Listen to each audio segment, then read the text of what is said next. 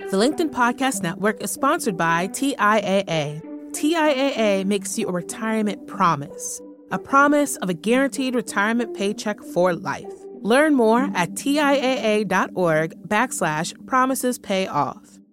LinkedIn News.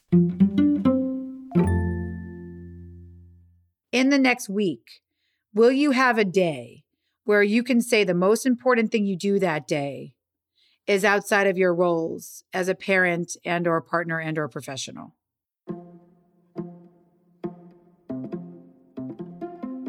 Hey everyone, from LinkedIn News, this is In the Arena, a podcast exploring human potential.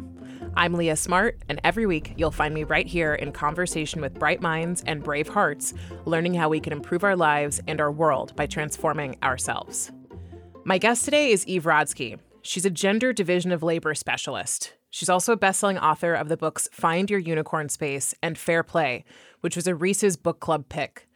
She's working to change society one partnership at a time, she says, by coming up with a new 21st century solution to an age-old problem. That women shoulder 2/3 or more of the unpaid domestic work and childcare for their homes and their families. As Eve joked when we sat down, we're going to start by going dark to then go light a little later on. And so we started with how political challenges we face can be incredibly personal. The lines are much blurrier than we've historically said they are. Something that really fires me up, for example, is when people say that racial equity or the right to a woman's decision about her own body is a political issue.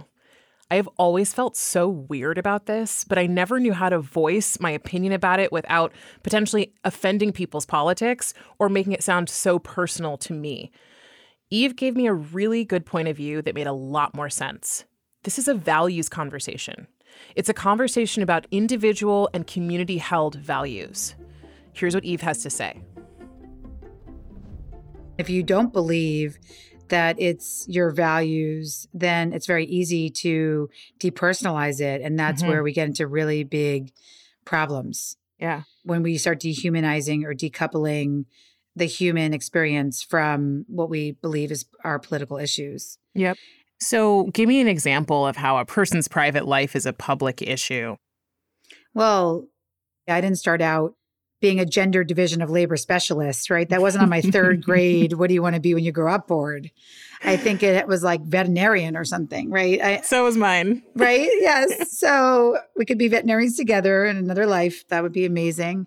But for me, this started 10 years ago with what I call a blueberries breakdown in my own marriage.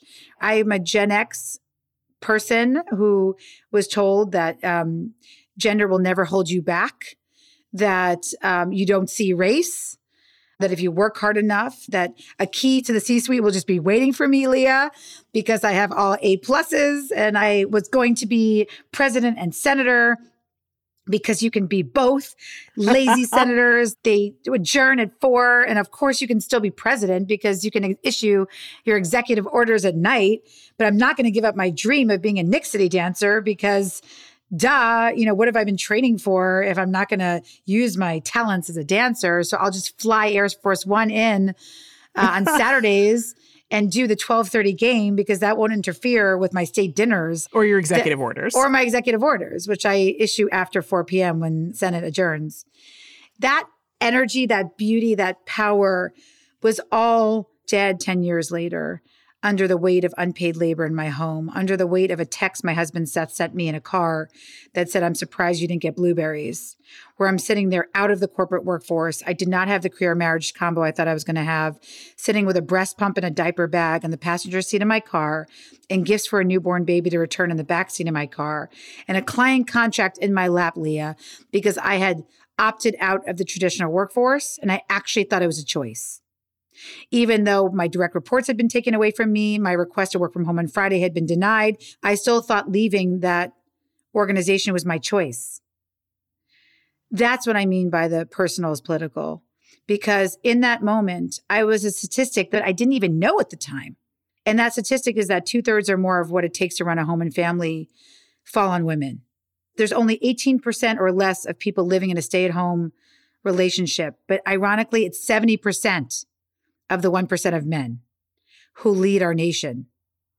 And so that's the politics is personal, because when you don't have a lived experience that more than 80% of Americans live, then we end up in a situation where this ghost of what a family is supposed to look like haunts us and haunts our policy. And so that's how I became a gender division of labor expert, because in my own home, I grew up in a single parent home where I saw a woman doing it all and said to myself, I don't want that. I want a true partner in life. And I got my true partner. And still, I found myself crying and sobbing on the side of the road 10 years ago over a text my husband Seth sent me that said, I'm surprised you didn't get blueberries. That blueberries breakdown got me into my work, but it started with the very, very personal realization that my life looked nothing like I imagined it to be. It's not about the blueberries. It's never about the blueberries, right? It reminds me of coaching with people. I always say, the topic is never the topic. It's the layer over the topic. But you had a moment. You're sitting there crying. What are you wanting instead of what you're experiencing? In that moment, I didn't know what I wanted because I had no way to contextualize what was happening to me. Now that I look back, I'll tell you what I was wanting. What I was wanting that day was for people to know my name, was to be able to have an identity again. Because what had happened to me, I was 3 years into having kids and 10 years into my marriage. But I remember, Leah, the first time my name wasn't used was in the hospital when my son, Zach, 13 years ago, was handed to me. And the nice labor and delivery nurse said to me, how are you feeling, Mom? And I remember embracing that. And then what I remember right about that time of the blueberries breakdown, sitting around and having the preschool teacher say to me, these are going to be the people that you're going to know better than anybody in your life. They're going to be at your kids' weddings. They're going to support you. These are your community. And I remember looking down at my name tag that day, and it said Zach's mom. You can't make this stuff up.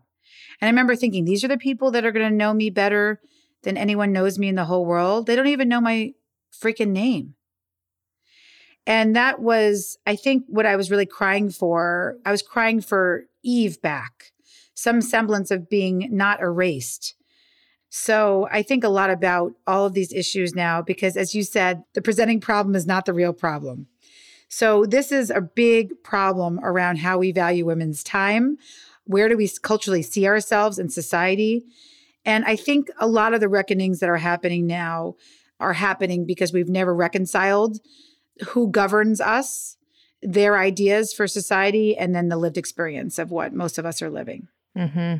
You said that it takes 10 years, oftentimes, for a woman to realize that she's lost herself. How do we change that? Yes, thank you for recognizing the passion gap. The more we unlearn how our time is devalued, the more we can eliminate the passion gap. So what do I mean by that? Well, my loss of identity, it started with, at birth, understanding that my time was less valuable than men's time. You're hearing in your mind, right, that you have all these dreams, but then also you're hearing these contradictory messages that are really like very, very insidious and small, and then they start growing as you get older. And those messages are that our time is not valuable. And we know that because if women enter a male profession, then salaries automatically go down. We say things to women like breastfeeding is free, when it's actually 1,800 hours a year. It's a full-time 40-hour-a-week job. But then what starts happening to us as we get older is that finally all that conditioning that men's time is diamonds, it's meant to be protected, and women's time is infinite, and it's like sand, it starts to take over. And it takes over in 4 insidious ways. It takes over in how we make our decisions, Leah. Because I'm the one who picks up the groceries and the laundry from the floor from my boyfriend. And I'm centering the hetero-cisgender now because that's where all these problems are coming from. I pick up the laundry in the mail because my partner makes more money than me. My job is more flexible. I'm a better multitasker. I'm wired differently to see things for care. And the time it takes me to tell him, her, they what to do, I should do it myself. You do it yourself. Yeah. So when we can finally start believing that our time is diamonds, that we don't look at it as money, because we'll never make the same as men if we keep getting the cycle of the unpaid labor. We have to break the cycle and say, my time is diamonds. I'm going to put a true boundary around it, and I will protect it. Well, and so we're doing all this so that we can come back to a place where time is equitably looked at. And then what can women then do with their time? Tell me about the unicorn space. Exactly. Yeah, well, tell me. What is it? We're going dark to go light, because at the end of the day, we want you to unlearn so that you actually can tell me that you have something to do with your time. So what we want you to do with your time is what I call unicorn space. Unicorn space is recognizing that the antidote to burnout is not getting your hair cut or walk around the block or manicure every 2 weeks. It is being interested in your own life. And that's a harder thing, because I can't tell you what it is, but I can tell you how to find it. And I'll give you an example. This podcast is a unicorn space because you had to have the courage to be curious. You had to decide who you want to invite on. You have to connect with that person. You have to connect with your outside audience. And then you have to complete something. It's scary to have a cycle of curiosity, connection, and completion. But that's what a unicorn space is. It's an active pursuit that has those 3 C's. And it's very different than self-care, because the connectedness is what links us to our mental and physical health. We're going to take a short break. I want to give a quick affirmation that if you are a mom with any of these experiences Eve described, you're not alone. And if your story feels a little different, but you want to help yourself get into the unicorn space, ask yourself, how could I be more interested in my own life? If it sounds selfish to do this, that's even more reason to give it a try. It will do the opposite of what you think. It will make you better for yourself and others in your circle and community. When we get back, Eve takes us deeper into the freedom of being in the unicorn space. The LinkedIn Podcast Network is sponsored by TIAA. In the last 100 years, we've seen financial markets swing, new currencies come and go, decades of savings lost in days, all showing that a retirement plan without a guarantee, quite simply, isn't enough. So more than a retirement plan, TIAA makes you a retirement promise. A promise of a guaranteed retirement paycheck for life. A promise that pays off. Learn more at TIAA.org/promisespayoff. Hi, I'm Tomer Cohen, LinkedIn's Chief Product Officer. On my podcast, Building One, we dive deep into what it takes to build great products. Recently, we had Zach Perret, the CEO of Plaid, and he shared about his struggles building a financial app for consumers and how he was able to turn it all around with a critical pivot. Take a listen. I personally couldn't resonate as much with the consumer set that we were trying to reach. I just didn't have that level of empathy. When we made the shift to building a B2B product, though, I was building the product that I wanted. My co-founder and I were creating the product that we wanted ourselves, and we had so much empathy for what that product was. Such a great insight. You know, in that sense, we got lucky because we were creating a thing for ourselves. And then the people that we were talking to also had the same problems we did. They were fintech developers. We'd been a fintech developer. We've been trying to build a fintech product for a year. And so we had such deep empathy. We had such a clear ability to... If you want to hear more of Zach Perret's story and the lessons that follow, listen and subscribe to my podcast, Building One. And we're back with author and researcher Eve Rodsky on the steps to get into your unicorn space. So in order to enter or start to find our unicorn space, we need to be open to curiosity, to connection. Is the connection to others or connection to ourselves? To others. And what was happening in the research, and I'm going to nerd out with you for a second. Let's do it. Like, all right, we're very much in unicorn space now. So if we really want to look at burnout holistically, especially for women, given that we don't believe our time is diamonds, we deserve that permission to be unavailable from our roles. That's the baseline. That's what we've been talking about up till now. That and not just our 9-to-5 roles, right? No, all of the roles we carry. All of the roles. Unicorn space is not a how to be happy book or philosophy. It is a recognition that the true definition of mental health, after talking to many mental health providers and clinicians and academics that I love, the true definition of mental health is not, Leah, I wish for you to be happy all the time. The true definition of mental health is, Leah, I wish you the appropriate emotion at the appropriate time and the ability and strength to weather it. I love it. That's it. And it's such a freeing definition of mental health for whether you're a parent and you want to say it to your kids, or I say to a colleague, unicorn space is your ability and strength to weather it. But what's great about unicorn space is actually, it's an easy thing, meaning it's easy because you're like, I can't believe I just did that. It feels hard. Like this podcast may be hard, but the flow state goes by fast because it's something I'm putting words in your mouth that you probably love to do. And because I can tell that because you're very good at it. Most of parenting, most of caretaking in this country that falls on women is actually overwhelming and boring. Mm-hmm. Those were the two word clouds that came up from my Fair Play research, my first book. And so living a life of overwhelm and boredom is a terrible place to be.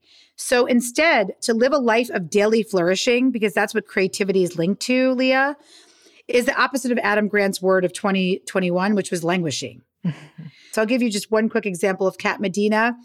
I'm going to shout her out. She's a regular human being. I found her on Facebook. But what I loved about her story is she tells me she was a cashier at Sam's Club and her husband's an auto mechanic. She tells me that one night her husband walks in on her reading to her son. And from the other room, he thinks it's like a CD or a book on tape. He doesn't believe it's her. And he walks in, he's like, that was you? Your voice sounded so different. You have sounded like a professional narrator of books. So then she tells me she has the first C. She gets curious and she asks two words that I gift to all of you. I wonder. I wonder what it would be like if I was an audiobook narrator. How do you narrate audiobooks? She finds a website where she can take a passage that she reads and uploads it. She gets a microphone on clearance from Sam's Club where she works. She borrows her husband's laptop. She connects with this platform and then she completes something. She uploads her voice of princesses behaving badly to this website. And then within a week, Leah, she gets a call back and she narrates her first audiobook. When we do those unicorn space activities that have a curiosity, connection, and completion component, you can look back and the emotion that I gift to you, Leah, is I can't believe I just did that. That's what people say to me when they're in a unicorn space. I can't freaking believe I just did that. Instead of, I can't believe I just did that. First of all, that story is so cool. And it's those moments that no matter what happens or what comes of her narrating books, no one can take that experience away. And that experience is a clue for her and it's evidence for her that she can continue on a path. She can get curious. She can connect. She can complete. And she can have the fulfillment that you gain from that. What I also heard you say earlier, which I think is so often overlooked, is self-care in a lot of ways feels to me like another way to perpetuate consumerism. 100%. It's not actually true care. Not that there's anything wrong with taking a bath or, getting a drink with a friend or getting your nails done, but those things are not the same as being interested in your own life. You're right. That gets short shrift, and I appreciate you allowing me to expand on that. Again, if we're going into the science here, and this is important, don't read self-help books that don't have a bibliography.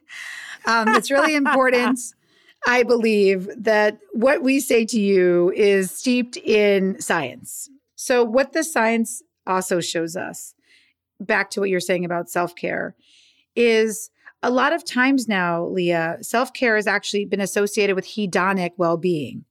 So meaning and happiness correlate. They do. But there are times when we have happiness without meaning. That is the doom scrolling. That is social media for a lot of us. If it's not a true, authentic sharing, it can be. But for a lot of us, it's that mindlessness, like what did I just do for that hour? It's binge watching TV, which is, again, people are trying to say is self-care, but really is that's another numbing. Version of numbing and consumerism. What happens is that a lot of us have turned to hedonic well-being, happiness without meaning. And then a lot of us also live in situations where we have meaning without happiness. And that's often correlated with caregiving responsibilities. I know that for myself. I get a lot of existential meaning from raising my kids, Leah, but I don't get happiness at all. I mean, it's hard. It's a slog. Day to day, it makes your life worse. And that's okay to say. It's the reality of day-to-day parenting. It is hard. So when you get an experience that has happiness and meaning, that is not the commodified wellness of the self-care we're talking about. Happiness and meaning really is true self-care.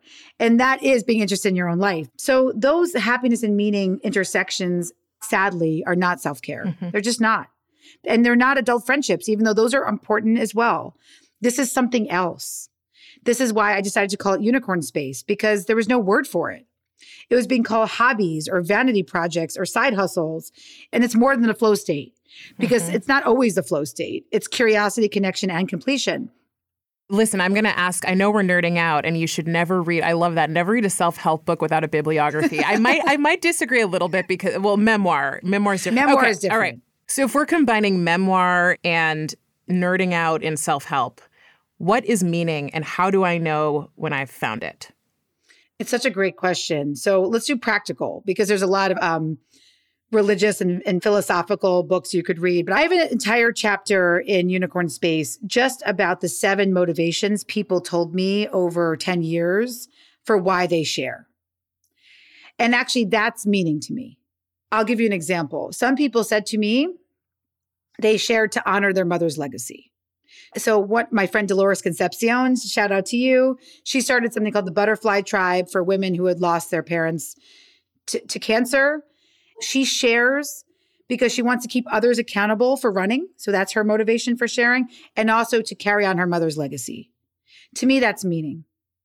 Another person tells me that they share because this is a woman called Pie Lady Books who has celiac disease, stay-at-home mom.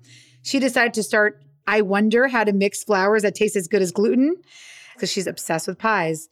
So she started mixing flours and making delicious gluten-free pies and sharing them with her community, sharing with others to make them feel good so that they don't feel so alone with their celiac, that they could experience and taste things as good as people who can eat gluten, was her motivation for sharing.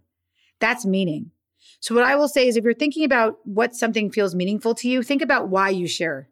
So I'll ask you that, Leah. Why did you decide to, instead of just interviewing friends, one-off at brunch, what made you take this and share yourself with the world in this way through the podcast? Like, what feels meaningful to you? You made my heart dropped and probably it started beating much faster. I had an experience where I felt like there's got to be more than this. And if we're all here for a limited period of time and there's got to be more than this, why am I not going out and figuring out what the more is? And the more wasn't like, I should be making more money, or I should be, I should have cuter shoes, or like whatever, or I should be getting more manicures. Hedonic well-being. Yes, exactly. Hedonic well-being, which hedonic is just like the experience of being full of pleasure, right? That's what happiness is. Yeah. It was deeper than that, and I didn't know how to get it. And so I set out on a quest to figure out what it was for me. And as soon as I decided that that was my intention, everything changed, and I found it. And I said, well, I'm talking to so many people who don't feel like they have it, and they feel so lost. And I can see all of the sea of humans in my life that deserve it. I think everybody does. And I want to share. And I get to learn along the way. And so it speaks to all the things I love, which is curiosity, which also is connection, the scariness of completion. It is scary, but it's meaningful. So beautiful. Thank you for letting me put you on the spot. But I think what's so nice and important about that is what I hear from so many people who find a unicorn space or a cycle of the curiosity, connection, and completion, because the sharing makes it meaningful. And that's why, I wish I could tell you that being small, I have women who say, like, I really thought that when I lost 10 pounds, I would be happy. And I'm not.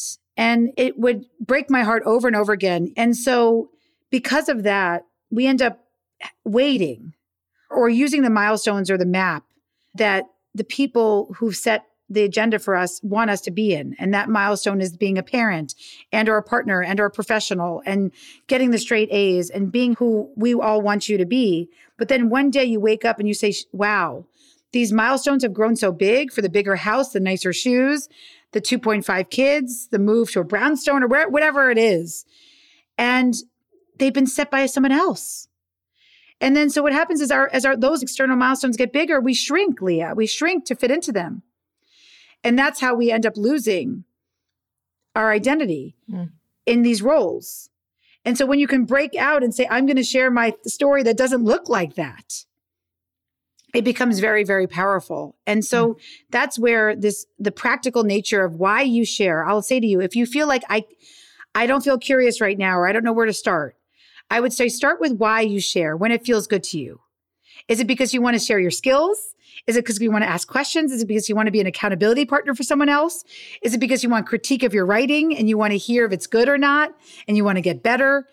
But the 7 motivations I talk about in the book are a great way to start, because when you start thinking about why you want to share yourself with someone else, you often back your way into what your unicorn space is. I love that. I would love for you to complete these 3 statements. Better humans are. Connected humans. Better work is. Predictable and flexible. And a better world has.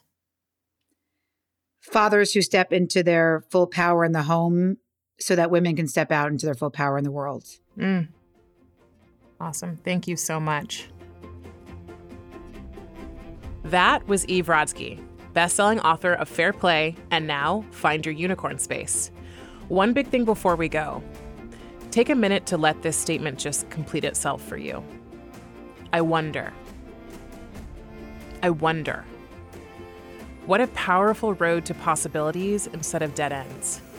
And I wonder what could become true for us as humans, as a society, if we stopped knowing so much and started asking more questions. If today's show helped you on your journey, leave us a rating before you go. And even more helpful, write a quick review. It helps other listeners like you find this show and grow with our community. And you can also find me on LinkedIn writing about human potential. Send me a message to let me know how all of this is resonating with you and if there are other things you want to hear about. In the Arena is a production of LinkedIn News. The show is produced by Michelle O'Brien. Joe DeGiorgi mixed our show. Florencia Iriando is head of original audio and video. Dave Pond is head of news production. Dan Roth is the editor-in-chief of LinkedIn. And I'm Leah Smart. Thanks for coming on the journey with me, and I'll see you next week.